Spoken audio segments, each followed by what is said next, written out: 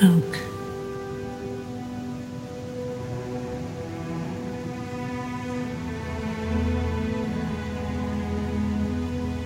I know what you're going to say. I changed my hair. It's nice that way. Leia, I'm sorry. I know. I know you are. I'm just glad you're here. At the end. I came to face him, Leia. And I can't save him. I held out hope for so long, but I know my son's gone. No one's ever really gone.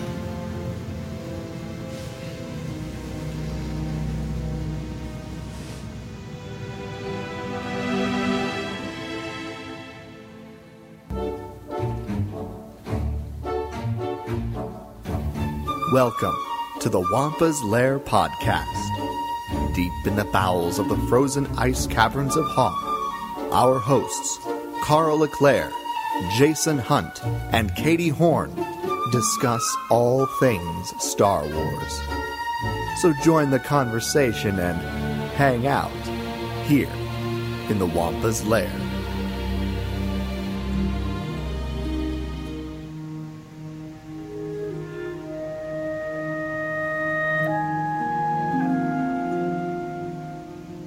Hey everybody, and welcome back to another exciting episode of the Wampa's Lair podcast. This is episode number 340, Standard Shipping. I'm, as always, one of your hosts, Jason Hunt, and with me, the Poe Dameron and Rey to my Finn, we have Carl Leclerc and Katie Horn. Wait, I don't know which one I want to be. Oh no. Well, I'll make it easy for you. Okay. I'm Finn. Wait, I said I was Finn. Oh crap! I'm never listening right. I'm Poe. No, I'm just gonna take all three of them for myself and leave none for you, Jim. Wait, I thought I was the podcast. You've been usurped. Yeah. Oh, yeah. Katie's now the podcast. Yeah, it's just me now. It's just us. Ooh. We're gonna have a stare down this weekend, Katie, over this. Oh my god, yes, throwdown. Oh my gosh, in person, live at Rancho Obi-Wan. Wait, what's that you say? People are probably confused if they don't know what we're talking about. But first off, I'm glad to be back. Missed you guys last week. Yeah, missed you too. And I've especially missed having be able to talk with Swara. My goodness, that gentleman is quite bright. Oh my gosh, and he's so sweet. Oh my gosh, Swara. Yeah. Thank you for being on. Yeah, yes. I'm so glad he was on. And also, kudos to you, Katie, for the best title in all 7 years of the Wampa's Lair. That was amazing. Leave it to Sheever. Leave it to Sheever. I literally thought of that, and then I leaned over and showed it to my beloved, and he just went, "You're a monster." It was so good. It was so good. So, I'm glad to be back. Last week was rough, my friends. You know about it. So I'm glad to be back with the two of you and talk some Star Wars, specifically relationships in Star Wars. And so we're going to talk some standard shipping today, and look at some of our favorite relationships in Star Wars, romantic or otherwise. So hopefully you'll get on board with us. But before we do, Jason already alluded to it. That's right, everyone. The three of us are meeting up this weekend in California, and we're hitting Rancho Obi-Wan as a Wampa's Lair family. Woo! Yes. Yes. This is exciting. Not only are we going to be all together again for the second year, folks. Yeah. Right. But we're heading Rancho Obi-Wan and essentially celebrating 1 year of Katie joining the Wampa's Lair. I'm 1 year old. Yes. Yes.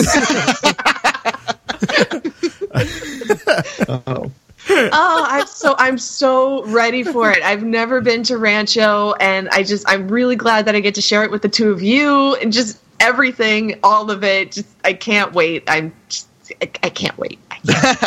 Yeah, and I'm so excited to get to go back a second time in 2 years. I mean, Jason and I were gifted with a membership last year from our friend Scott Ryfin, who does my Star Wars story. Great friend, great dude all around. And he lit a fire, and it's just like, yeah, I want to be a lifetime member too. So all you need is one member. So I was like, Katie, Jason, shall we go? And yes, it didn't take any convincing. Not at all. But I'm also glad though that we're also going with obviously Katie's beloved, the good and great Nate, who is the sweetest man in all the land. Our MVP from Celebration. Yeah, yes. Definitely the MVP of Star Wars Celebration. And I'm really excited that we get to go with our friend Matt Cranky, who's one of the hosts over at the Sarlacc Pit. And Matt has been a formative partner ever since the early days of the Wampa's Lair. And Matt's never been to Rancho either, so I'm really excited that we get to share that with him as well. So it's going to be a great time. I'm just looking forward to it so much. And then Jason and I are committing to what we didn't get to do last year when we were in California, which is driving up to the actual state park, the Redwood State Park in Northern California, where they filmed Endor, so we can hike the actual Forest Moon this time. Yes. And it's so funny. I don't know if you noticed, Jason, on social media, both Riley and Bethany Blanton from the Star Wars Report were just out there last month. Right, I know. I was like, what the heck? I was like, that totally just stole our thunder. So, but that's all right. I know. Their show did come first. You so couldn't have waited a month and gone with us or something? Yeah, right? Geez, rude. So, of course, we didn't tell them we were going. Yes. So we are going to have a fun little Star Wars excursion this coming weekend. And, of course, we will share pictures and maybe even some fun little videos from some of the adventures we get up to. So yeah, we'll see. It'll at least be pictures. We can't promise anything else because we always do and then always forget to do it because we're having so much fun in the moment. Yeah. So that's what happens when we do these things. So yeah. Anyway, it's going to be fun. It's going to be fantastic, and I can't wait. I'll try not to break too much stuff. Oh crap! Try. Yes, please don't get us kicked out. Yeah, we're going to have to bring baggies of vases and things like that for Katie to smash while we're at Rancho because we don't want her to actually damage anything in Rancho. So. Oh my gosh! Yeah. So stay tuned for our fun adventures out west coming up. Well, out west, depending on where you live. I mean, I'm in Boston, so it's definitely out west. So it's still a little west for me. Yes, and it's even west for Katie. Petaluma, exactly. West of Sacramento. So true. But before we going west. Before we get into our expedited shipping, just to I'm not going to not laugh at that joke. I'm sorry. We just a general thank you. We've gotten 5 or 6 new iTunes reviews just in the past week. I guess in the last couple of weeks. Probably thanks in large part to Swara. And we promise to next week start going through them one by one and actually giving you verbal shout outs and reading your reviews.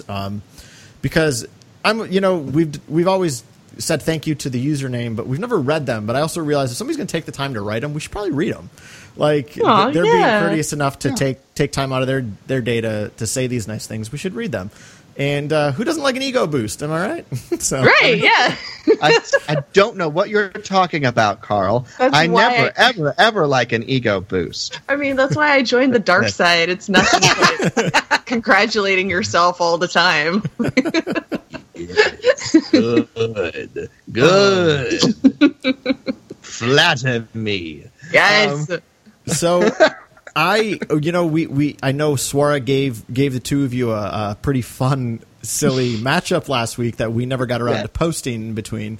But we'll remind you of that at the end of the episode, which we will have for next week's episode. Yes. I want to talk about some relationships in Star Wars.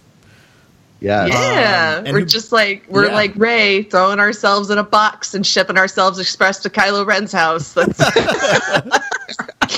Chewie stamps the lid, and he's like, "Send it, ship it, go." Or like, Carl just hopping into a box and saying, "Please send me to Alden," and they're like, "We don't know where he lives," and I'm like, "Well, find him, find him." just do it. Gosh. But Jason, I'm going to throw this to you first. All right. What do you got for us first? Yes. What's the first relationship you want to just to talk about? remind everybody, we're sort of redoing the format for our top fives here. So we're gonna go into our top three in detail, and once we hit that point between our number twos and our number ones, we'll hit numbers 4 and 5 as if they're honorable mentions real quick. So here is my number 3 Star Wars relationship. And that's going to be the brother-sister relationship of Luke and Leia. So it's actually perfect that we had the clip of them at the beginning, because I love the idea of them being, brother and sister, and having this long-lost sibling relationship that we sort of discover across the stars. The star, well, yes, across the stars, and across the original trilogy. Thank you, Carl, for that. That's from Attack of the Clones, Jason. You like that movie? Yes, I do like that, and I got the joke. I'm smart. I got the joke. Haha. Anyways, thank you. You're welcome so much. I'm gonna start crying. Oh my God. I'm off kilter here now. But anyways, so we obviously, in their timeline, they're separated at birth. Luke goes to Tatooine, Leia to Alderaan. They grow up very differently, and through happenstance, aka the Force, ladies and gentlemen, get thrown together in this big adventure, the rebellion against the Empire. And after a weird, rough start when Luke has romantic interest in his sister, that quickly gets squashed. Thank you. But they come to realize they're brother and sister, and the connection between them deepens almost instantly once they realize that. We get the scene on the Ewok catwalk where Luke reveals to Leia, and everything starts.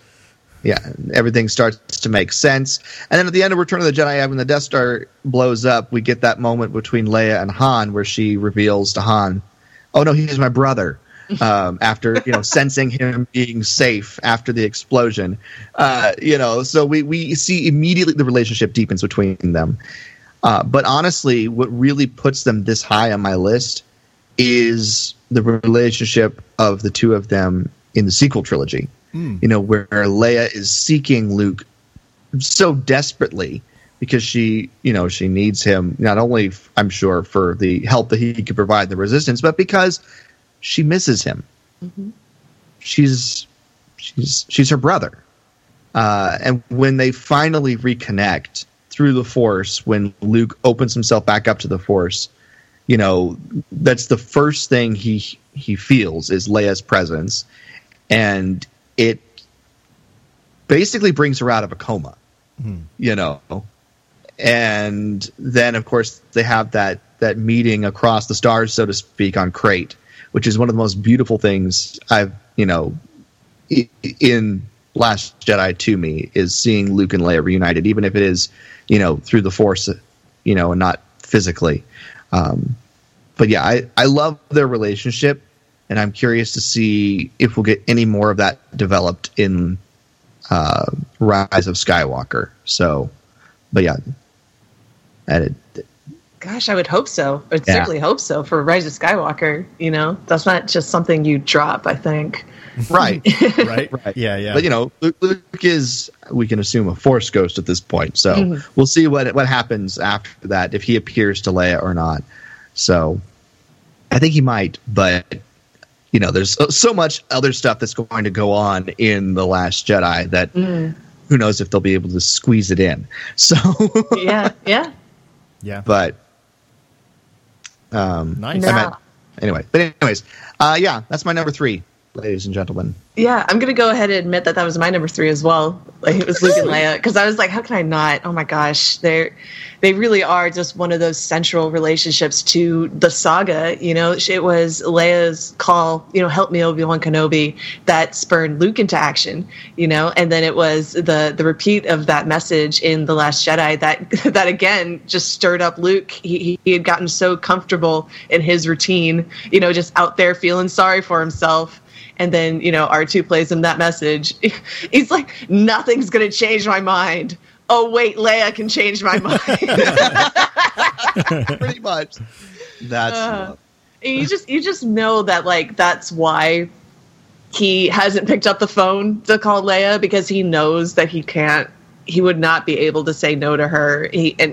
And you just know that so much of him going away and cutting himself off from the Force is because he didn't want to disappoint her, you know, and kind of tell her what he's done, the role that he played in the downfall of her son, you know? Yeah. Like, it's very emotional. It is. I watched that scene that you were talking about from Return of the Jedi, you know, on Endor between Luke and Leia, and I watched that earlier today, and I just had chills the whole time. You know, it's profound. You know, this connection that they have. You can feel it coming off the screen. Yeah. Yeah. It's really good. It's real good. So, high fives, internet. High fives. Yes. Same number 3. Yeah. Well, I'll save it. Okay. But my number 3 is a sequel trilogy relationship, and it's Poe and Finn. Nice. Yeah.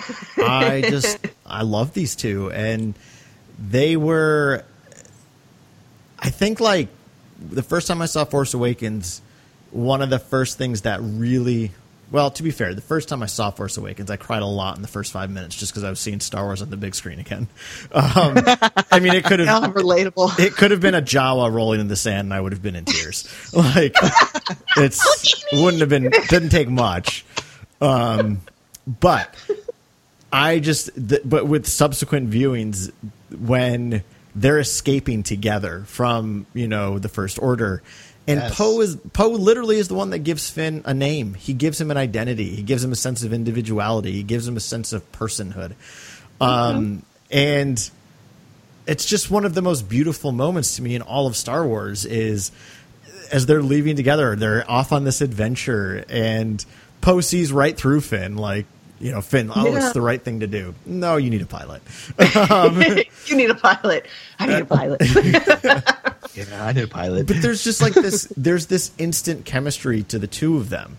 And in a way, it might be a bit of a stretch, but they have a somewhat similar relationship in Force Awakens that R2 and 3PO have, in the sense that Finn is the nervous, neurotic one.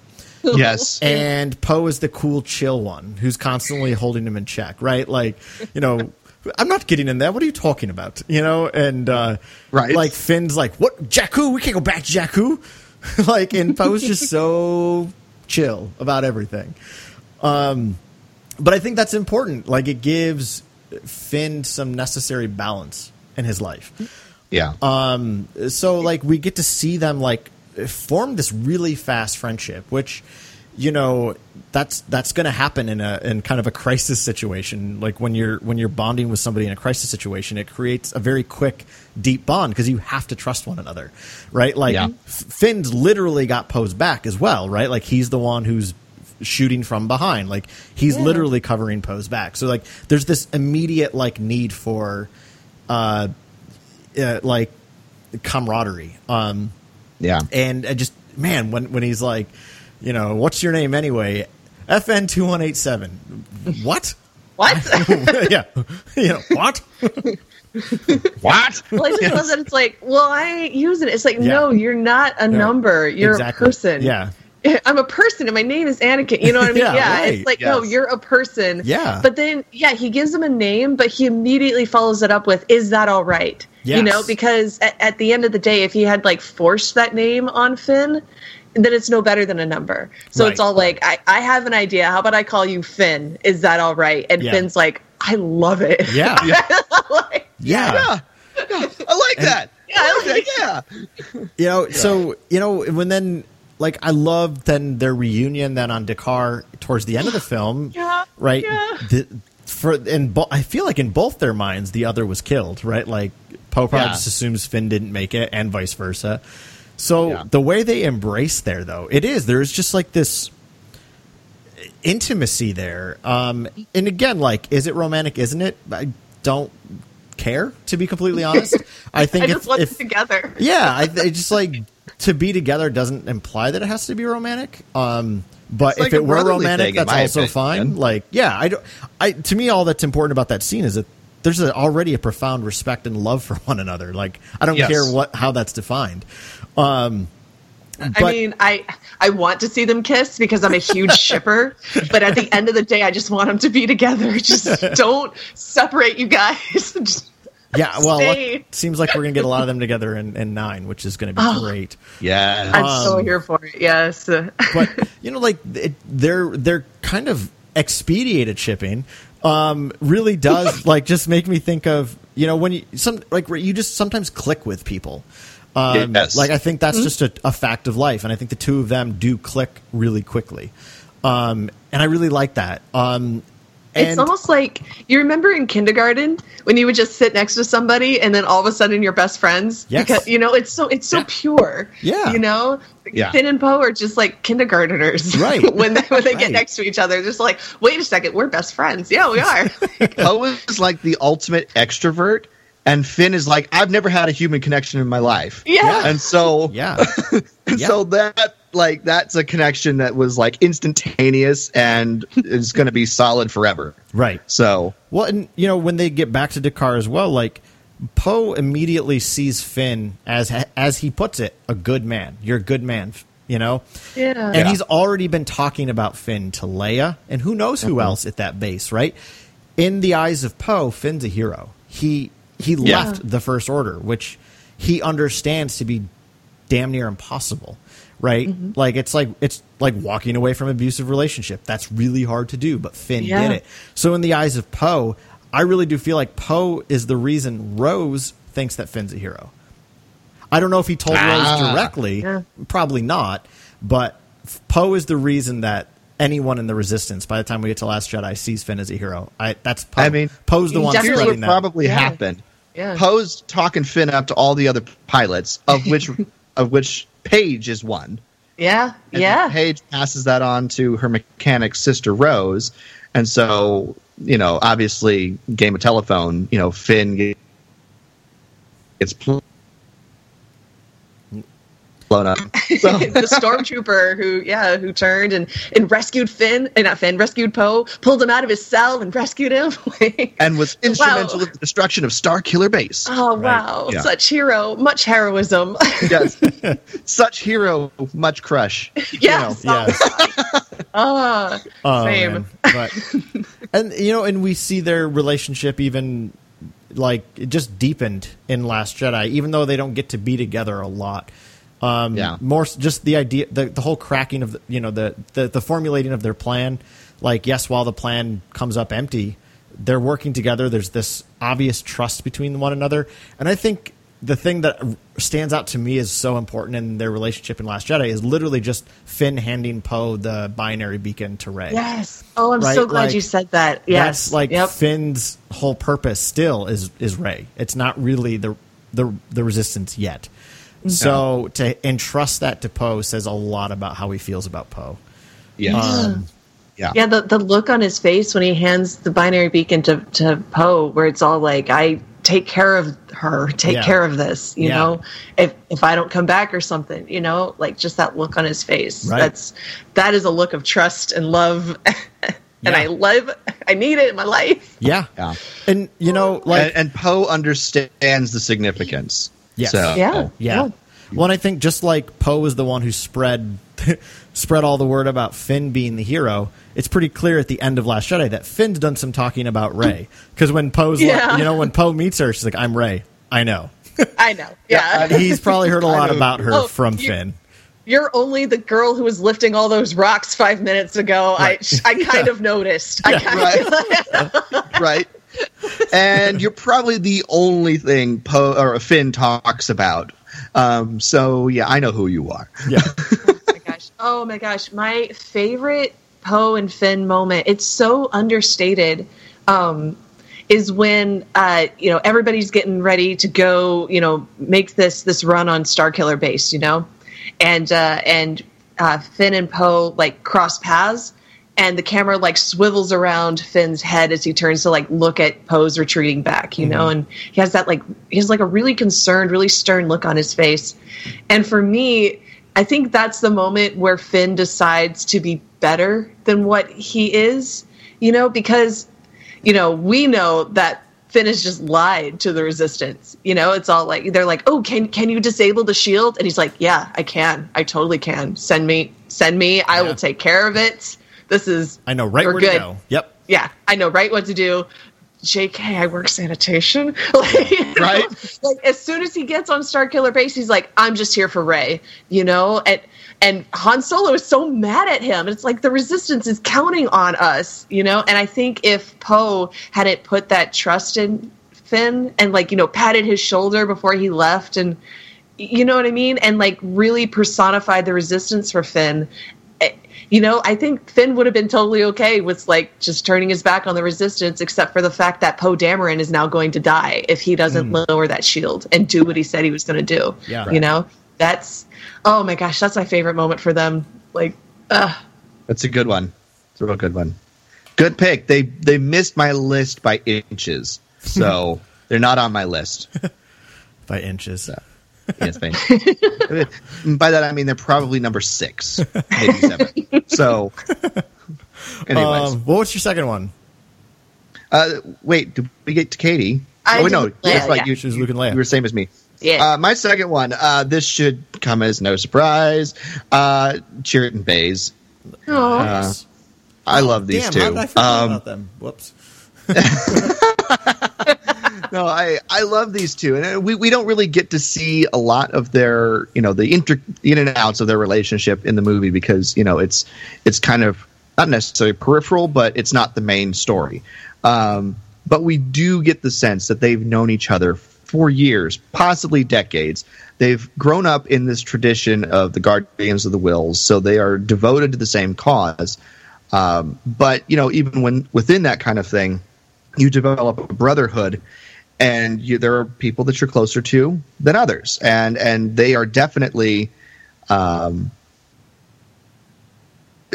a brotherhood, a bond that exceeds more than just partners for survival or friends. There is a drive, especially within Chirrut, that seems to guide them.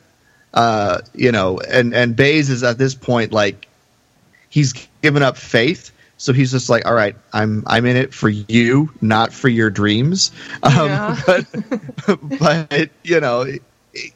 and it means so much to Chirrut as he's dying to pass on that information, that hope of the faith back over to Baze. And I'm sure, in that moment he saw something in Baze's face and Baze's eyes, as he's quoting back, to Chirrut, I'm, force is with me and I'm the force, or I've just blanked on the force is with me and I'm one with the force. Yes, I'm one with the force. The force is with me, I'm one with the force. Yes. As he quotes that back to Chirrut as he's dying, Chirrut can die happy, which he does, and he knows that Baze's soul is, safe again, or whatever, however they believe that. And this is something this is a brotherhood and a bond that is deep and is forged in faith and fire. And it's almost impossible to break those kinds of things, even when you have your struggles, like when you lose your faith, like Baze did, that it's a bond that is almost impossible to break. And seeing them, caught up in this adventure and this mission, and how they react to it and how they're able to rely on each other, and find a purpose again after their temple has been destroyed or ransacked or whatever, and they are not allowed back into it, finding a purpose and a solid, achievable goal once again and how they're able to go through that together is just amazing. And I love watching the two of them, and I want more of them besides just the junior novel that we got, which was fun. It's really good. I like it. It's a great junior novel, but I want more. I need more of Chirrut Baze, ladies and gentlemen. So, story group, I feel like listening, give me. Yeah, I feel like, please, sir, may I have some more? Yes, exactly. More Baze and Chirrut, just a spot. Just a spot of Baze and Chirrut, please. Yeah, please. Oh my gosh! I'm tearing up just thinking about how perfect that last line is about, look to the Force and you will find me. Mm-hmm. Because it's so hard when you lose someone, right? And because that's what they call it, right? You lose someone, and you're thinking, how do I find you? How where are you going, and why can't we be together anymore? Right. And everything that Baze has left is Chirrut. That's the reason he stays. That's the reason he does anything, is for Chirrut. And so what does he do, and what does he look to without Chirrut? Mm-hmm. And Chirrut says, well, look to the Force, because that's where I am, and it would have been so easy, I think, for Baze to be like, but I don't believe anymore. I don't believe that, but he chooses to, Mm-hmm. And because I don't think there's anything Chirrut could ask of him that Baze wouldn't give, that wouldn't do. Chirrut could say, run out into that field, into all that blaster fire, and Baze would do it, absolutely. And Chirrut asks him to look to the Force. Yeah. And it's very beautiful to me. In the end, Chirrut is still just concerned for his soul. Oh. It's well, I think he wants to put him at peace, Yes, exactly. Baze is so spun up about everything, and it's all like, but I fear nothing, for all is as the Force wills it, and if you are passive at peace, then And Baze gains that peace. You watch him march back out there and take out the rest of the Death Troopers, and he is at peace. Yeah, exactly. Yeah. Man, I love that relationship. I can't believe it missed mine by inches too, Jason. Yeah, I mean, these are the brother monks, I love them. I love this concept being in Star Wars too, the idea of a sacred order. And that's a different kind of relationship than any other sort of relationship we've gotten in Star Wars. They're not soldiers, they're not lovers, they're not friends per se. There's something else. Again, mm-hmm. and I like that, because this is what I love about Star Wars, is that we do get such a diversity of relationships, because life isn't just certain kinds of relationships. There's so many kinds. Are Baze and Chirrut friends? Maybe. I think they're more than that, though. That's the thing. They're very different people. I don't know that they would be friends if they weren't Guardians of the Whills.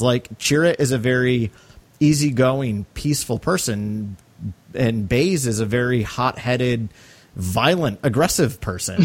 They're very looking to hit something. Yeah, and granted, probably that sensibility of Baze has been exasperated by what happened on Jeddah for sure. But usually, if that's how you react in places of tragedy and loss, it's still the inability to ever get over that says something about who Baze is. And I don't mean that to be mean, be oh, he's a bad person.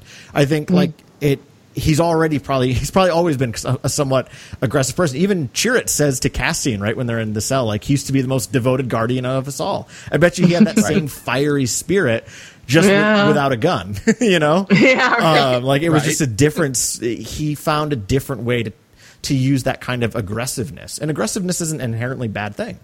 But I love that even though they are so drastically different, they have such a deep bond because of the order that they've always been part of, and what's defined their life has never changed. For Chirrut, the faith of it has never gone anywhere. Baze lost it somewhere, but Chirrut helps him find it again, right? And I think that's the thing. In those last moments, I think it's a lot about Baze assenting to that belief again, right? Like all faith in the real world and in Star Wars is ultimately like, is some way like an assent to something that can't be like fully understood. But it needs to be based in something. And literally Baze just saw the power of faith, with what Chirrut did. So there's a reason to believe. Like Chirrut just literally made that, enfleshed in his actions.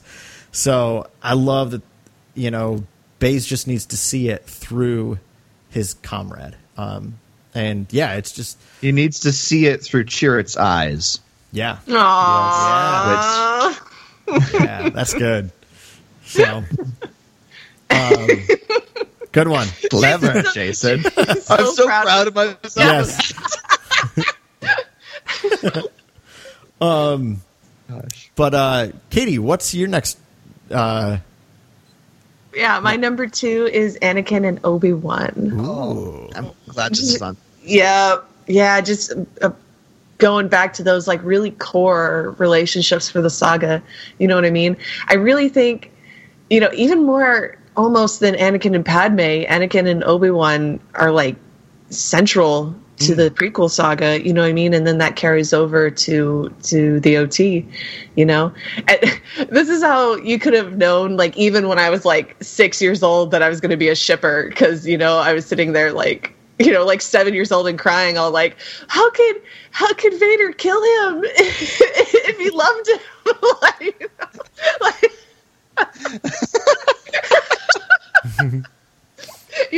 Just like, gosh, I remember that was definitely one of the things that like really fascinated me about Star Wars. The very first time I saw A New Hope, that was the first Star Wars I ever saw when I was like 6, 7. It was this old guy talking about, and your father or Vader was the pupil of mine before he turned to evil, and then once he does meet up with him again, Vader's like, oh, now the circle is complete, all this stuff. And I'm like, what is going on there? What's this, what's this history? And now we've seen it fleshed out, and it's just, I don't know. All that stuff you were talking about with like Baze and Chirrut, with it's like, there's so much more than comrades, so much more than soldiers, more than brothers, even like, I don't know. And the Clone Wars really helped to flesh this out in a way that even the films couldn't, because we just get to spend so much more time with them, and get to see their relationship grow and develop once the master and apprentice roles are no longer required. Yeah, well, I mean, that never fit them quite right. You know what I mean? Master and apprentice never really fit them, and they're almost like two souls, just twin souls. Yeah. That was, way before The Last Jedi came out, when Rey Kenobi could have been a thing. Rey Kenobi intrigued me for that exact reason, where I'm all like, Rey being Obi-Wan's granddaughter fighting Anakin's grandson, that just, they're like, their two souls are coming back to each other again, that means something. That would have been interesting. And there's, I've often thought about like, what makes Anakin so appealing to people in the prequels, and I think, and again, I don't mean this to be like a jerk bashing on the prequels, but like, I think ostensibly speaking, Hayden Christensen's just like, he's not the best actor. Like, he's just not, in my opinion. Like, there are things he does that I love, but there's sometimes like all the struggles I've ever had with like Anakin's relationship to people comes down to like, it's not portrayed the best. There's always something wanting for me. So I try to think like, well, gee, why did Padme fall in love with him? Like, besides the fact that he's hot, like, what else is there? And like, I know, Katie, you've explained very beautifully about how he'll always be little Annie. He's the one who gave everything to help. He'll always be hot. Yeah, he's always going to be hot too. But I even, thinking of like with Obi-Wan, what, because they're very different people in a lot of ways, kind of like Chirrut and Baze. But the thing I think that Anakin has that I think is such an attractive quality, and it's mostly showcased in the Clone Wars, is his playfulness. Anakin is extremely playful, and I think even in Attack of the Clones, even though it's cheesy, I feel like that is something that Padme starts to fall for with him as well. Like when they're rolling around in the grass in Naboo, like there is, if Master Obi-Wan caught me doing this, he'd be very grumpy. Very grumpy. Yes, as he's cutting her hair and giving it back to her with the Force. You know, did he have to do that? No, but he's playing. He's trying to impress her. He's goofy. Right. Yeah. So that silliness, that playfulness, I think, does have an effect on Obi-Wan. We see a much sillier Obi-Wan in the Clone Wars than we did in episodes 1 or 2. There is I think that Anakin brings out that fun side in others too, and I think that's a very attractive quality. Yeah. I think Definitely. I think I don't know, when Obi-Wan kind of summarizes his feelings for Anakin in to Anakin's face. I've raised you since the time you were a small boy. It talks about how proud he is of Anakin. Anakin, he kind of goes off the deep end sometimes, but he's also really competent and really smart. And how could you be his master and not be proud of him? And want what's best for him. How can you watch him grow up and not want what's best for him? Yeah. And want him to be happy and looked after and all that stuff, Yeah. Yeah. That's a good one. Yeah. I'm really glad that relationship got on here. That was vying with the Finn and Poe for spot on my list, and it didn't. So I should for me. I gotta say, these are not necessarily my top 5 ever. I just thought of ones that have been on my mind a lot lately. So, I mean, my number one is, well, you'll see. But, but yeah, I will say, because I thought of Obi-Wan and Anakin, like Qui-Gon and Obi-Wan, and I was like, well, I've been thinking about them, so I wanted to talk about the people I've been thinking about. So, to be fair, this isn't exactly a top 5 for me. So that's my way of wiggling her out of the fact that I feel like I'm giving wrong answers. So no, no wrong answer here. Yeah. Because you want to give us your next wrong answer. What's your number 2? Well, I think you'll agree because it's Luke and Leia. There we go. Yeah. Yeah. And so, but before I go into that, because actually I didn't write them down initially. I had 2 other characters that I'll save for a second, but. I was texting with Greg earlier in the week, my buddy Greg, and there's another one of those for you, Greg, to point out on your Twitter account. Yes. And I asked him, why he thinks Luke abandons the Force, because I was watching Last Jedi one night and I was like, huh. And not in a tell me why this is stupid, it makes no sense, but just I love asking people that love that movie their opinions because I feel like they know it better than I do, because they have a deeper appreciation for it. So I'm giving props to Greg because some of these thoughts are very clearly his, and then I'm gonna probably build off them and make them worse. But Greg made a great point of how everything that has always motivated, and you kind of made this point as well, Katie, but what has always motivated Luke has been Leia, right? She was the one who calls him to action in A New Hope. She's the reason he decides to go back to Cloud City and end his training early. Yes, obviously Han as well, but Leia is prime on his mind. And that's what causes him to lash out at Vader at the end of Jedi, is when he threatens Leia. So that's always been the case. And he's so ashamed of letting her down that he cuts himself off of any way of her connecting with him. Right. Yeah. And we see, like you said, Jason, right? As soon as Luke chooses to connect back to the Force again, the first thing he connects with is Leia. You know? So it makes sense that he would take out that communication as well. Right. Yeah. It's so intrinsic to who they are at this point, 30 years after Return of the Jedi, that as soon as they're in tune with the Force, they're in tune with one another. So, Luke has been hiding underneath the rock, and as soon as he steps out from underneath the rock, the beacon that Leia has been sending out for the last, however many years it's been, hits him full force. Right. So, right. Even though she's in a coma. He looks at his phone, and there's 5,000 unread messages from Leia. Like, oh, no. Oh, crap. Just won't stop buzzing. Everything. There we go. So, yes, that's how that works. Yeah. There's there's one message from Han. You know, what do you mean I was Han about it? Yeah. What does that even mean? CC Carl Leclerc. Listen, kid. Yeah. So those were like, I loved that notion that Greg shared with me. And something I was thinking about today as I was watching Return of the Jedi is I think what Leia also really represents for Luke, connecting it back to A New Hope, is she represents the family he actually longed for. Like, his father is the tortured part of his family history that he has to make right. But it's also something that he has to contend with. Leia is clearly the type of family I think he wanted, right? I think Leia provides something that Luke so intrinsically desired, which is the connection of family. And he couldn't have that with his father. But he can have that with Leia easily. I think maybe it was like Luke always felt like a part of him was missing, you know? Like, you know, Luke's just not a farmer, Owen. You know, like, to be that young boy on that farm and feeling like, I don't belong here. Something's missing. Something in me is missing. And what is it? You know, unable to figure that out.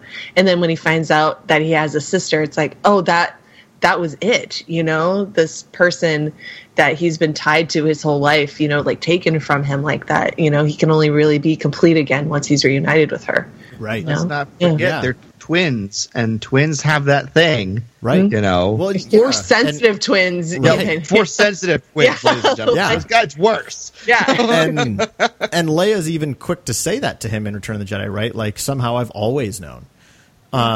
You know, there's it all makes sense now.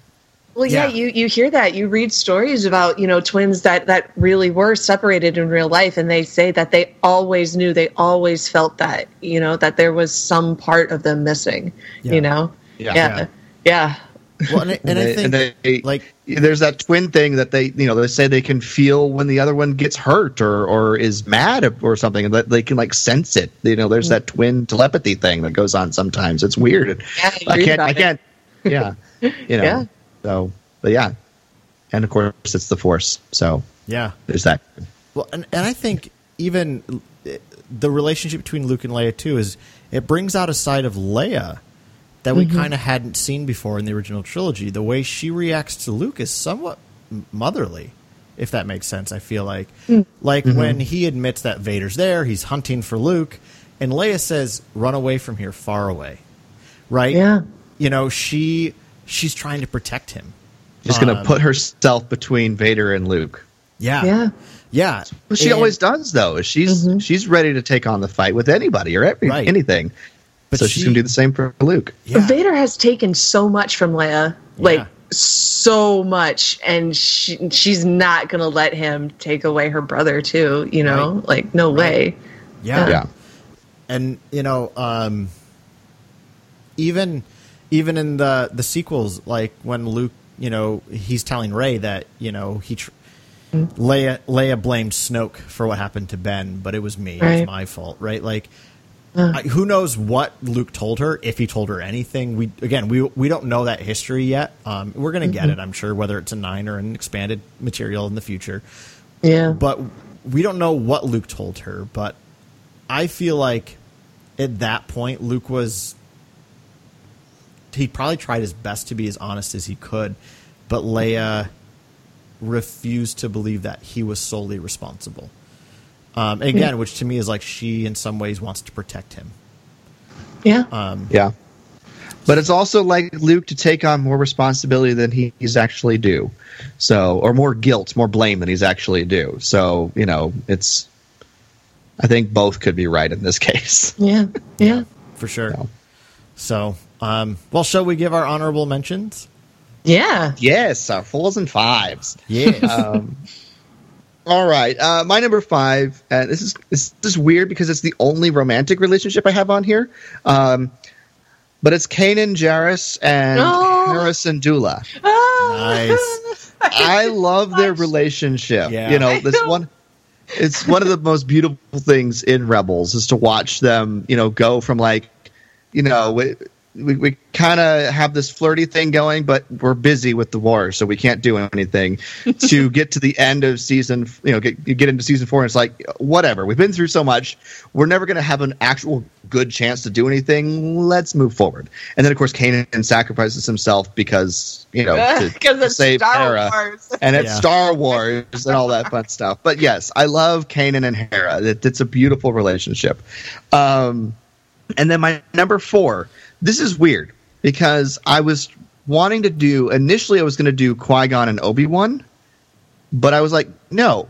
There's another relationship with Qui-Gon in the Phantom Menace that I like better. It's Qui-Gon and Anakin. Oh, because here's Qui-Gon why.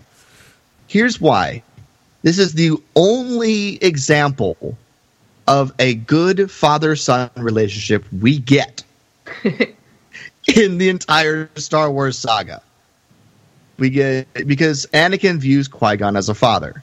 And this is the only, I mean, obviously, Han and Kylo have their issues, and Han tries to be a good dad and does a decent job, but he's, it's Han and it's Kylo or Ben, and they have their own issues. But this is like, a really important, sort of father-son relationship, father-son dynamic that, Anakin craves, obviously, because he's never had a father. He was midichlorians, managed to help give birth to him with Shmi, and he had a wonderful relationship with his mother. And that's a relationship that I wish I had room on my list for. But, when Qui-Gon comes along and he offers him this, this adventure, this journey, this, the desire that he wanted to be a Jedi is now within his reach. And he jumps at it, and then he gets that taken away from him. And so what does he do? He tries to find another father figure. Obi-Wan's too young and too uptight, so that's where Palpatine comes in, unfortunately. But we get some really good stuff with Qui-Gon and Anakin, and I love their relationship. It's really kind of special in a way that we don't really get in the other movies. When Qui-Gon picks up Anakin on his shoulders. It's so good. I get it. Yeah. So good. It's so cute. So good. It's so good. And then when he's explaining the Force and what he's expecting of Anakin, as they go back to Naboo and everything on the Coruscant platform, he's like, no. He doesn't treat Anakin like a little kid. Yeah. He treats him, like he's responsible because he has to be. Mm-hmm. But it's in a way that's nice and loving and everything like that. So it's really awesome. And I really love that relationship. So I want to get Qui-Gon in here somewhere because I was like, Qui-Gon and Obi-Wan, I could do. Qui-Gon and Jar Jar, I like that relationship, but it's not really fleshed out at all. So I wanted some Qui-Gon on here because Qui-Gon's amazing. And yeah. Can't blame you. Can't blame you for that. Yeah. No that's way. my number. Qui-Gon, sir, I don't want to be a problem. You won't be Anakin. Aw, that's too precious. Yeah. It's so good. What were your 4s and 5, Katie? 5 and 4. 4 and 5 for me, we're going to be Anakin and Padme. Again, just getting to those really, core relationships. They're everything. Oh my gosh, yeah. The ramifications of their love just echoes through the entire saga. Like we're still resolving it in the sequel trilogy. Yeah, absolutely. And then the other one for me is going to be Han and Kira. Nice. Yeah. I'm very taken with their romance. I can't even explain it. Maybe because it ends tragically, and I'm a sucker. It's like, they're happy, they get married and have children, whatever. Oh, they betray each other, and like there's tears. Like, yes, I love it. But yeah, no, I'm very taken by their chemistry. I'm very taken by, their history, that they grew up together in that way. And, and they wanted this life together. And Kira still thinks about, getting that ship with him and flying off into the stars, and it makes her smile. But, but she can't let herself have it. And it's just, I don't know. I'm very taken with it. So it makes the top 5 for me. Yeah. Yeah. That missed mine. It's a good one. Missed mine by inches as well. Oh, yeah. Yeah, it's good. But my number 5 is Beckett and Vale. Nice. Even though we get so little of them, don't care that and that's to me what makes them so good is we get so little and they say so much. Yeah. And they're very shippable. Yeah. Expedited shipping right there. Right, indeed. Indeed. You know, the one thing that would have made me like Beckett more is if I had never watched oh my gosh, what is it? The HBO show he did with Matthew McConaughey. The Hunger Games. No. Oh God, I don't remember it. But the character that wow, why am I also blanking on the actor's name? Who plays Beckett? Woody Harrelson. Woody Harrelson. Yeah, the character Woody Harrelson plays. Oh, in True Detective, he's in season 1 of True Detective with Matthew McConaughey. Is such a despicable character that like it made me like Beckett a little less. But it's like, no, wait, that's not the same character. No, but anyway, it's not. the thing I just love about Beckett and Vale so much is the fact that they are very, very unrefined people, yet find love. It's what makes them one of my like favorite romantic relationships in Star Wars is the fact that, you know, they're not black and white good people because they break the law. But they're also survivalists who we don't know anything about their backstory, but we can assume they've had a rough go of things in life and yet they found each other. And that makes them beautiful. Like, Val goes out essentially giving her life for her beloved. And even when Beckett dies, his dying words are simply like, I just wanted to learn to play that Val chord. You know, like he just, while he's not, I'm not okay. Yeah. Like he's not a bad guy. So it's really sad. But what they show Han is also what I love about them. Like, cause they make Han believe that he can find that too. And to me, that's just beautiful. So Beckett and Val are my like I have real life people in my life that are my Beckett and Val right now. So I feel like I'm perpetually at a campfire when I'm with my friends Tamara and Sarah. So I'm like, this is amazing. So but my number 4 is also like you, Jason. I've got Hera and Kanan. Nice. I love their relationship as well. They just, I don't know, they just like bring out the best in each other like all good relationships do. And I think even though I've never finished reading Rebel Dawn because I can't stand John Jackson Miller as an author, sorry, because I know people love him. I just think he's the worst writer. But sorry, that was like really mean. It's so shady. I'm like, wow, yeah, tell us how you read the deal. I did like Kenobi after like 80 pages. Like the dude needs to know how to like get a story going quicker. But then it did get good. But Rebel Dawn, my God, I just could never get through it. But what I did pick up that I thoroughly enjoyed is the fact that Kanan is kind of, you know, he's a kind of a drunk and like just wasting his life. And then he meets Hera. And while it's not Hera's duty to put him back together, she's just so put together that it reminds Kanan of who he really is. And I think that's a good love story is, you know, reflecting back to somebody who they also are. You know, it's not her duty to fix him. It's just her duty to be her best self, and that brings out Kanan's best self. And we see that ultimately come to its fruition in the fact that Kanan, just gives everything. He gives his life, which is probably to me, one of the saddest, most tragic death scenes in all of Star Wars is Kanan's death. I burst into tears. I have not ugly cried as much as I've done. Yeah. Ever, as much as that night when I watched that episode of Rebels. Yeah, it was so good. But we saw it coming, you know. Oh, for sure. Weeks and weeks away, and then everything about I would that. See, yeah, everything about that episode is Kanan saying goodbye to her. Yeah, it is, and you know, becoming that Jedi that he used to be, like fully, right? Being that Jedi that he used to be, and you know, saying let's make this relationship work, and saying goodbye, and then it happens. Yeah. Oh. Yeah. And also too, like you know that they're so beautiful together because of the fact that they're the parental units of a group of misfits and cast-asides. Yes. Right. Like that's what makes them perfect. Is they're the perfect. Like adoptive parents, you know, the love that they share brings in people who have also been cast aside. And I love that about them. So that their love literally makes a home on the Ghost for everybody. Everyone's welcome there. Yeah. So that's something to aspire to. They're wonderful. They are. But let's get to our number ones. Number one. Number one. This, if anybody is on the show, my number one should come as no surprise. Katie, shall we say it on the count of 3? Because I'm pretty sure we'll know this. Do you not know my number one relationship in Star Wars? Pair of characters. All right, you ready, Katie? Okay, yeah. 1, 2, 3. R2 and 3PO. Oh, Yeah. yes. I said it opposite. Yeah, right. You said R2D2 and C3PO. I said C3PO and R2D2.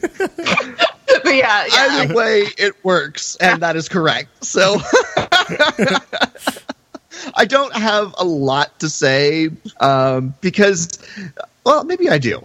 Because this is such a weird relationship, because it's a pair of droids, and they're supposed to be, quote unquote, inanimate objects that, have a job and a duty, but they have so much personality that they've developed over the years. At some times they're best friends, other times they're a bickering married couple. But throughout all of the adventures and all the situations they find themselves in that are way beyond their original programming, they always manage to have each other's back, find a way through, and they, still manage to stay together, or connected throughout all of this. They are.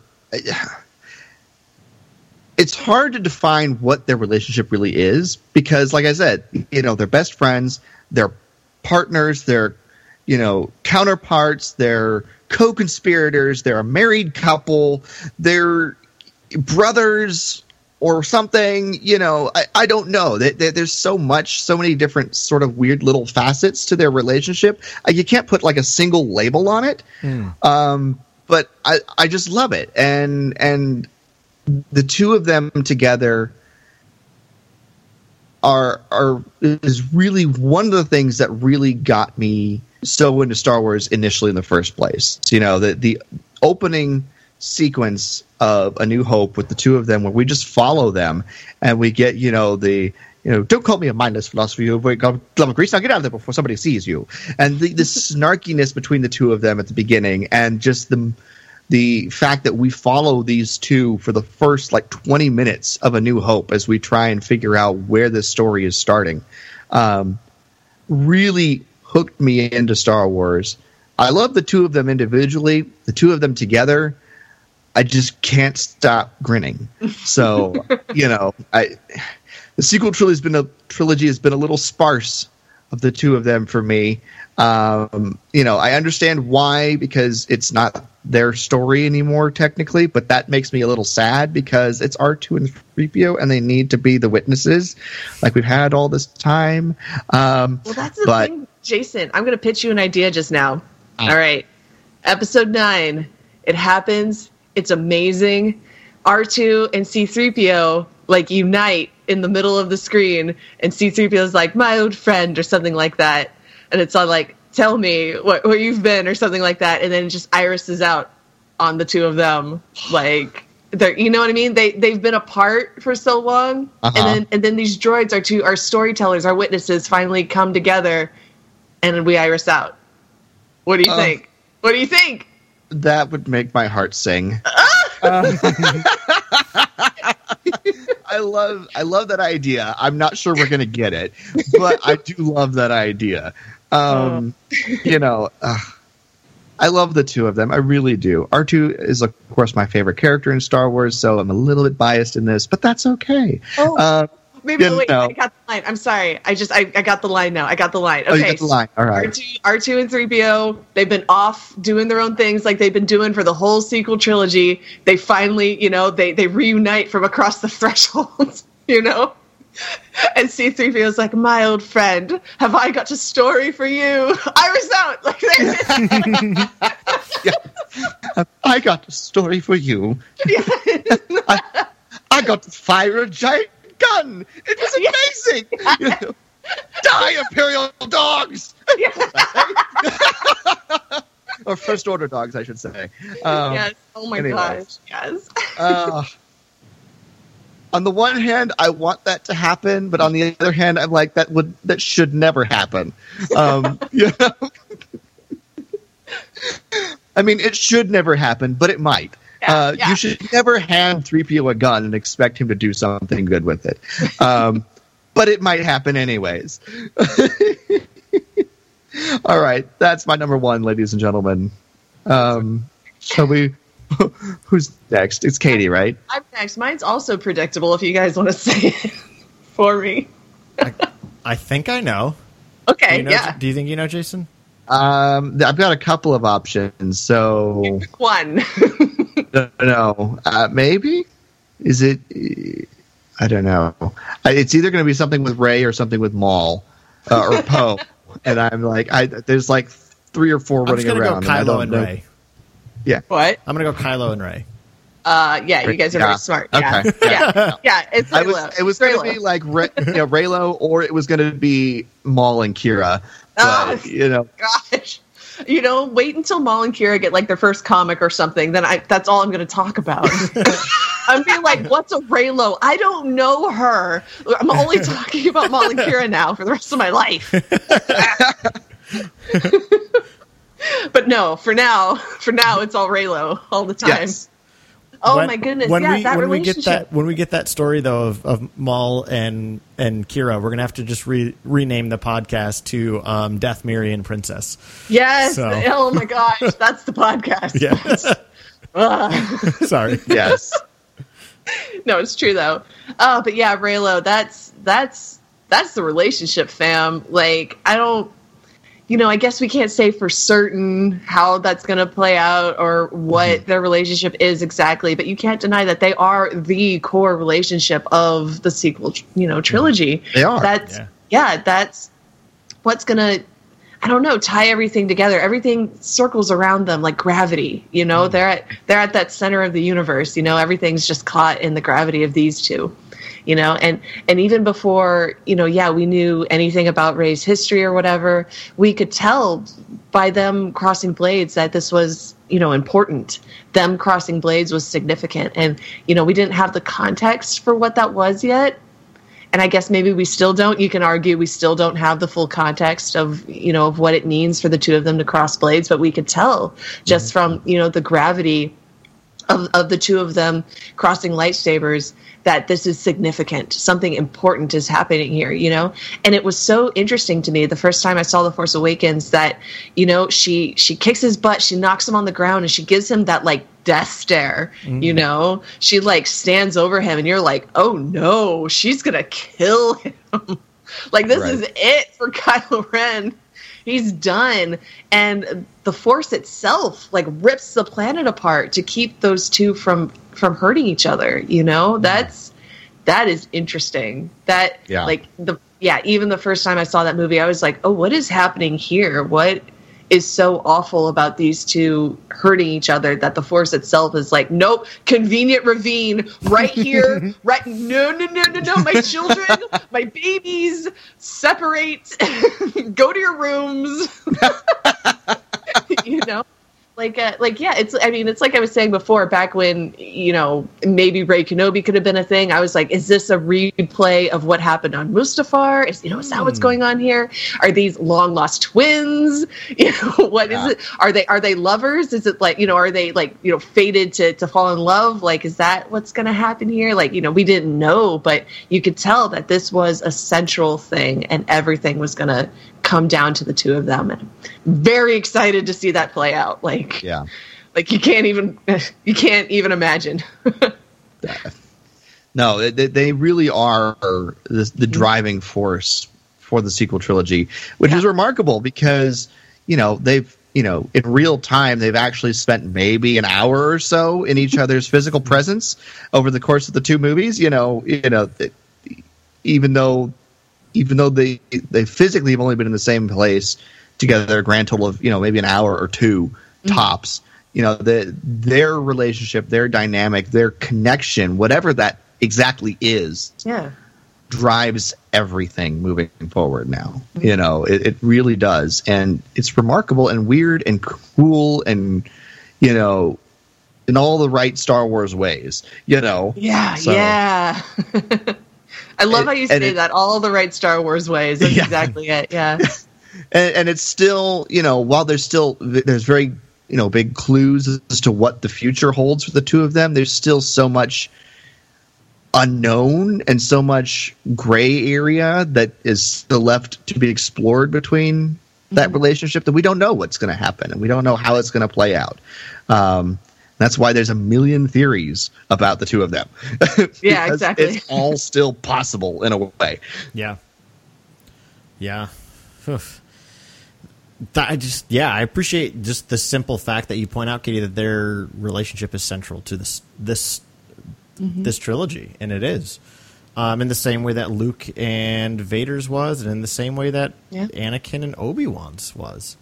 Or I guess you could say Anakin and Padme's, or Anakin and Shmi's. He had a lot of them. Yeah, he had a lot. Yeah, he was. Yeah, they all came together to break him. Yeah, but yeah, oh man, it's go ahead. Oh, just you guys should go listen to one of the most recent episodes of What the Force podcast. Mary Claire, the host, she had on a guest where they exclusively talked about the theory that Rey and Kylo are like literally Anakin and Padme reincarnated.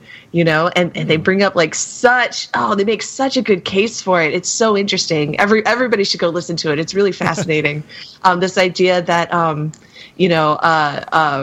Rey is Rey is Padme, and she's kind of like, I don't know, by growing up on Jakku, Rey kind of gets to see what Anakin's life was like, and Ben Solo growing up a prince, effectively a prince, right. You know what I mean? Yeah, growing up in luxury gets to kind of see what Padme's life is like. They're getting to figure things out the way they didn't get to figure things out the first time around, and then it's like, and then when they meet up again, they're kind of profoundly disappointed in each other, because it's like, Anakin's soul is like, you didn't come with me. I offered you everything and you said no, and Padme meanwhile is like, you force choked me, Yeah. And they're finding a way to kind of rebuild this relationship. It's such a fascinating discussion, it's highly recommended listening. It's real good. It's a fascinating theory. I hadn't heard that theory explicitly. That's an interesting theory to ponder for a minute. Right. Exactly. Yeah. I don't know if that's actually true. The way I phrased it on Twitter, because I've talked about it on Twitter a little bit, but the way I phrased it, I don't know if they are literally Anakin and Padme reincarnated, but I do think they are walking the same path that Anakin and Padme walked. Yeah. That the path looks different with time. The stone is cracked and overgrown with weeds, but it's the exact same path. But this time it's going to lead somewhere different. They have to, they're walking those same steps, but they're going to, actually see it through to the end the way Anakin and Padme weren't able to. So similar to the way Anakin and Luke walked a very similar path, but came to very different destinations. Yeah, exactly. Yeah. It's an interesting idea. I'll have to ponder that one. Yeah. So for me, of course, I see this relationship as romantic, or will ultimately be a romantic one, much like Anakin and Padme. But yeah, I guess we'll see, because there's no denying that it is the central relationship, and they by the end of 9, they have to find a way to come back to each other and resolve everything, Somehow. Yeah, somehow. Yeah. What else were you going to say there, Carl?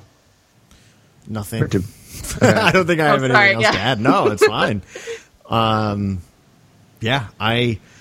really like that notion, though, that you just shared from What the Force, though. The idea, though, that he does get to grow up kind of in the luxury that Padme grew up in, and she's growing up in the poverty that Anakin grew up in. Yeah.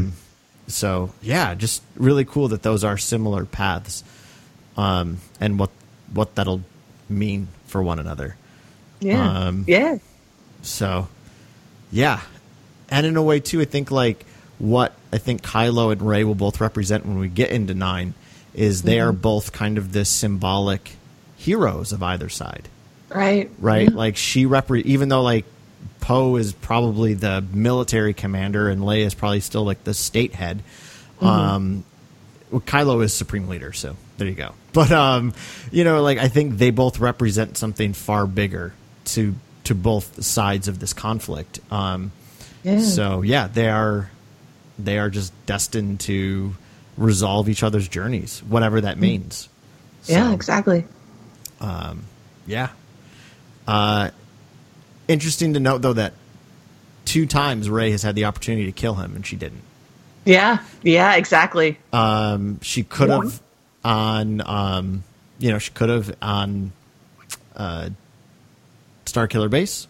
She had and she definitely had the opportunity there on the Supremacy, and chose to leave Kylo. So maybe not as much so on Starkiller. Like, who knows? Maybe she would have killed him had the planet not ripped itself apart. Right? Yeah, she had murder in her eyes. Yes, and I never actually read the novel for Force Awakens, but I know that it's in the novel that apparently she hears Snoke telling her to kill him.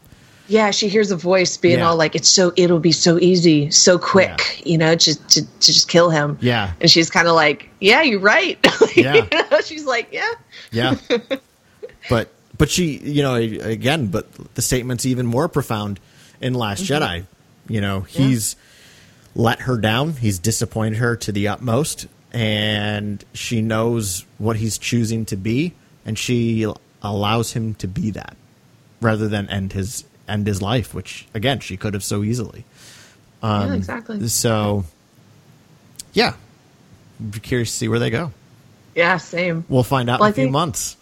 I know. Oh my gosh. Less than 6 months. Yeah. I can't believe I'll have Frozen 2 by then. No, anyway, it's so far away. It's not even real. I can't. But Carl, what's your number one? What do you think? Han Solo and Chewbacca. Damn right. Yes, it is. It is. Yeah. And I think 2 years ago I wouldn't have necessarily put it as my number one. Oh yeah. Solo made it my number one. Nice. Because I got to see the origin of that relationship, and for some peculiar reason, again, I've been saying this ever since that movie came out. It wasn't the movie I wanted, but it was definitely the movie I needed. So I didn't care ostensibly about their backstory, but then Solo made me care. Right. So it's you want to see him wrestling in the mud. Yeah, right? That's what you always needed. Yeah. And there's something about their relationship similar to a lot of the ones we've already talked about on the episode. That it kind of transcends a category. They're not, they're not just best friends. They're not pilot co-pilot. They're not one's superior, one's inferior. They're just something else. And I think the things that draw them to one another, is I think their mutual gravity, to use the language you just used so beautifully, Katie, is loyalty. These are two of the most loyal characters. And, Chewie gets to witness that very concretely in Solo. His, Han stating his purpose to go back for Kira. He sees him run back for Lando. He sees Han as a very loyal character, and that's the same thing Chewie is. Chewie's loyal to his people, and I think they also mutually see each other in a way that others don't. Han is a fool. Han is rash and arrogant and very unrefined, and yet Chewie never shames him for that. And I think that's really important, is really close relationships accept the shortcomings of the other. And I think Chewie does that for Han in a way no one else does, not even Leia. And I think that means a lot for Han.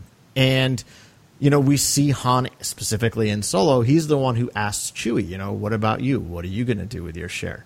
He asks Chewie if he wants to come along with him and Beckett. He's always giving Chewie a voice.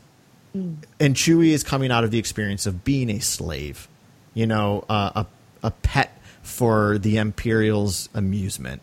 And here's Han asserting, kind of like with Poe and Finn, he's asserting Chewie's humanity. I mean, yes, he's a Wookiee, but you know what I mean. He asks Chewie's name. And then he does give him a nickname. Yes, he doesn't ask permission for that nickname in the way that Poe does. But I also think it's still beautiful because you make nicknames for people that you're really close to. Yeah. But the way that Han asks, what's your name anyway? It gives him a sense of who Chewie is. And also in the novel, Chewbacca says that my name is Chewbacca, son of, and he says his father's name, right? It's really cool too, because it gives you like that little like sprinkling of Wookiee culture. Like that would make sense that like an indigenous culture like the Wookiees would introduce themselves in a familial way, right? So it's just really cool that he shares his full name, his full self with Han. And in kind of a similar way that Han can be the arrogant fool sometimes and Chewie accepts it, Chewie is also welcome to be his raging, kind of short-tempered self, and Han doesn't judge him for that either. So again, I think that's so important, is like when you find someone who accepts you at your worst. I think there's such a beauty in that. Not because we want to encourage the worst in the other, but to just not judge that and to understand maybe even where it's coming from. And I think that they do that for one another. You know, one of my favorite aspects of the Aftermath trilogy by Chuck Wendig was the fact that Han goes back to Kashyyyk with Chewie after Return of the Jedi to help free the Wookiees that are still enslaved there. And the Republic says no, like, we're not going to give you a fleet, we're not going to help you. And they actually tell Han not to go. Han says, F it, I'm going. And, you know, that loyalty kicks in because Chewie's given so much to Han. Of course, Han's going to do the same. He leaves his pregnant wife to do it, which is that the best decision? That's up for debate. But I think it speaks to what he has with Chewie. And Leia's not mad at him for it. But I also think, you know, like when their relationship falls apart because of Ben falling, who does Han immediately get back together with? Chewie. Chewie knows Han needs him, and Han needs Chewie, even though Han probably wouldn't admit it. Right. He doesn't have to. That's the thing, right? Chewie knows that Han is the arrogant fool. He knows he's not going to admit that he needs it, but Chewie will be there for him. I love their relationship so much. You know, all the cute little things in the original trilogy. You know, watch Return of the Jedi tonight, and him when Chewie pets Han. You know, when he's out of carbonite is so beautiful. Yeah, like, and I do think like Return of the Jedi shows kind of, I don't know, like there's something full force about their relationship because again, the Battle of Endor, they're fighting on separate fronts, but they're being their best selves, and they've always been there for each other all along the way. I don't know. It's so beautiful. Like, yeah, I need a Chewie. I need a Chewie more than I need a Kira. And you know, there's something like, you just think about that. You think about like the reality of when we get to Mos Eisley in A New Hope, Han and Chewie have been at each other's side for a decade. Like 10 years of always being around one another. Like, man, I want more of those stories. I need more of those stories. So, yeah, that's, to no surprise, my number one. Yeah, no, I'm not surprised at all. I think we all stayed very true to form with our number ones.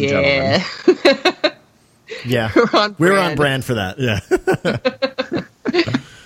Oh man, yes, that's so good though. I'm glad we had them on the list. And, you know, they weren't on mine because I knew, Carl, you'd have them on yours. But yeah, no, they really are. You know, you think of relationships in Star Wars, and they're, you know, instantly usually in the top 3 pairs that anybody picks out. You know, it's Han and Leia, Han and Luke, you know, Han and Chewie, Luke and Leia. You know, those are usually some of the first ones, Obi-Wan and Anakin. But, you know, Han and Chewie are usually always, you know, in that top 3 that people pick. They're like, name me 3 pairs in Star Wars. And, you know, Han and Chewie, R2-3PO. You know, those are some of the first ones. So it's so good. And they really are. I like that you picked that out. Loyalty is really kind of what drives their relationship. Because up until that point, you can't really say Han was super loyal, you know. In some regards, yes, but you know, with certain people, but like he didn't have the motivation to stay loyal, you know. And it's not like we know if Chewie had any, you know, Chewie didn't have a reason to stick with Han at first. You know why? You know, he's trying to find his family. He used to be, very well placed within the Wookiee culture. But then they got to know each other. They went on this adventure, and now they're inseparable. They are intensely loyal to each other, and that's all there is to it. Mm-hmm. So, Yeah. Well, that's a lot of relationships. But I'm sure you all listening have some favorite relationships in Star Wars that we didn't talk about on the episode. And as always, we welcome your insight or the character relationships that you love so much, be it romantic or otherwise. So certainly share those with us. It's always fun to hear the things that you're thinking about as we talk about the things we're thinking about. Definitely. Yeah. Definitely. Now, Katie, what was the matchup from last week? Oh my gosh, our wonderful, wonderful matchup given to us by Swara was the infamous Baldo Ren versus Hot Snoke. So we'll have images up for you guys on our Twitter and Facebook. Yes. Oh my gosh. Can you give a quick recap of what this is for anybody who may not be familiar? Baldo Ren is a meme based on some of the concept art for Kylo Ren for The Last Jedi, where Kylo Ren just didn't have any hair. He was just completely bald. And Hot Snoke is fan art by After Blossom. I'm not sure how this got started, but yeah, if you find After Blossom on Twitter, they drew a kind of a younger version of Snoke where he has this like really long silvery hair, and he's just like, and all of a sudden everybody's all like, you know what? I might join the First Order. Or he's just aggressively Hot Snoke. So like, who wins in a fight between Kylo Ren with no hair and Snoke with long, gorgeous hair? Like, I don't know. Who wins? Oh my gosh, this is. I keep saying this might be the most ridiculous matchup we've ever done on the show. I feel like I've said that a few times the last several months. So, but it's so glorious. So thank you, Swara, for that. And Carl, if people want to weigh in on the matchup or any of the discussion that we had this episode, where can they do that? Of course, over on Twitter, you can follow us at Wampa's Lair. We're on Facebook at Wampa's Lair Podcast, and you can always email us at wampaslairpodcast@gmail.com. Katie, where can folks find you on the Twitterverse? You guys can follow me at PoHotDammerin. Yeah. Finger guns. Pew. Finger guns. Pew, pew. All right, that's a fun place. So, do you guys feel like meeting up and going to Rancho in a couple days? Yeah, that sounds all right. All right, cool. I think I can swing it. Check the schedule. Yeah. Sounds good. All right, see you in California. Sounds good. See you in California in a few days. All right. Well, that's going to wrap up this episode of the Wampa's Lair podcast. This has been episode number 340, Standard Shipping. For Carl and Katie, I'm Jason, and we will see you next time here in the Wampa's Lair.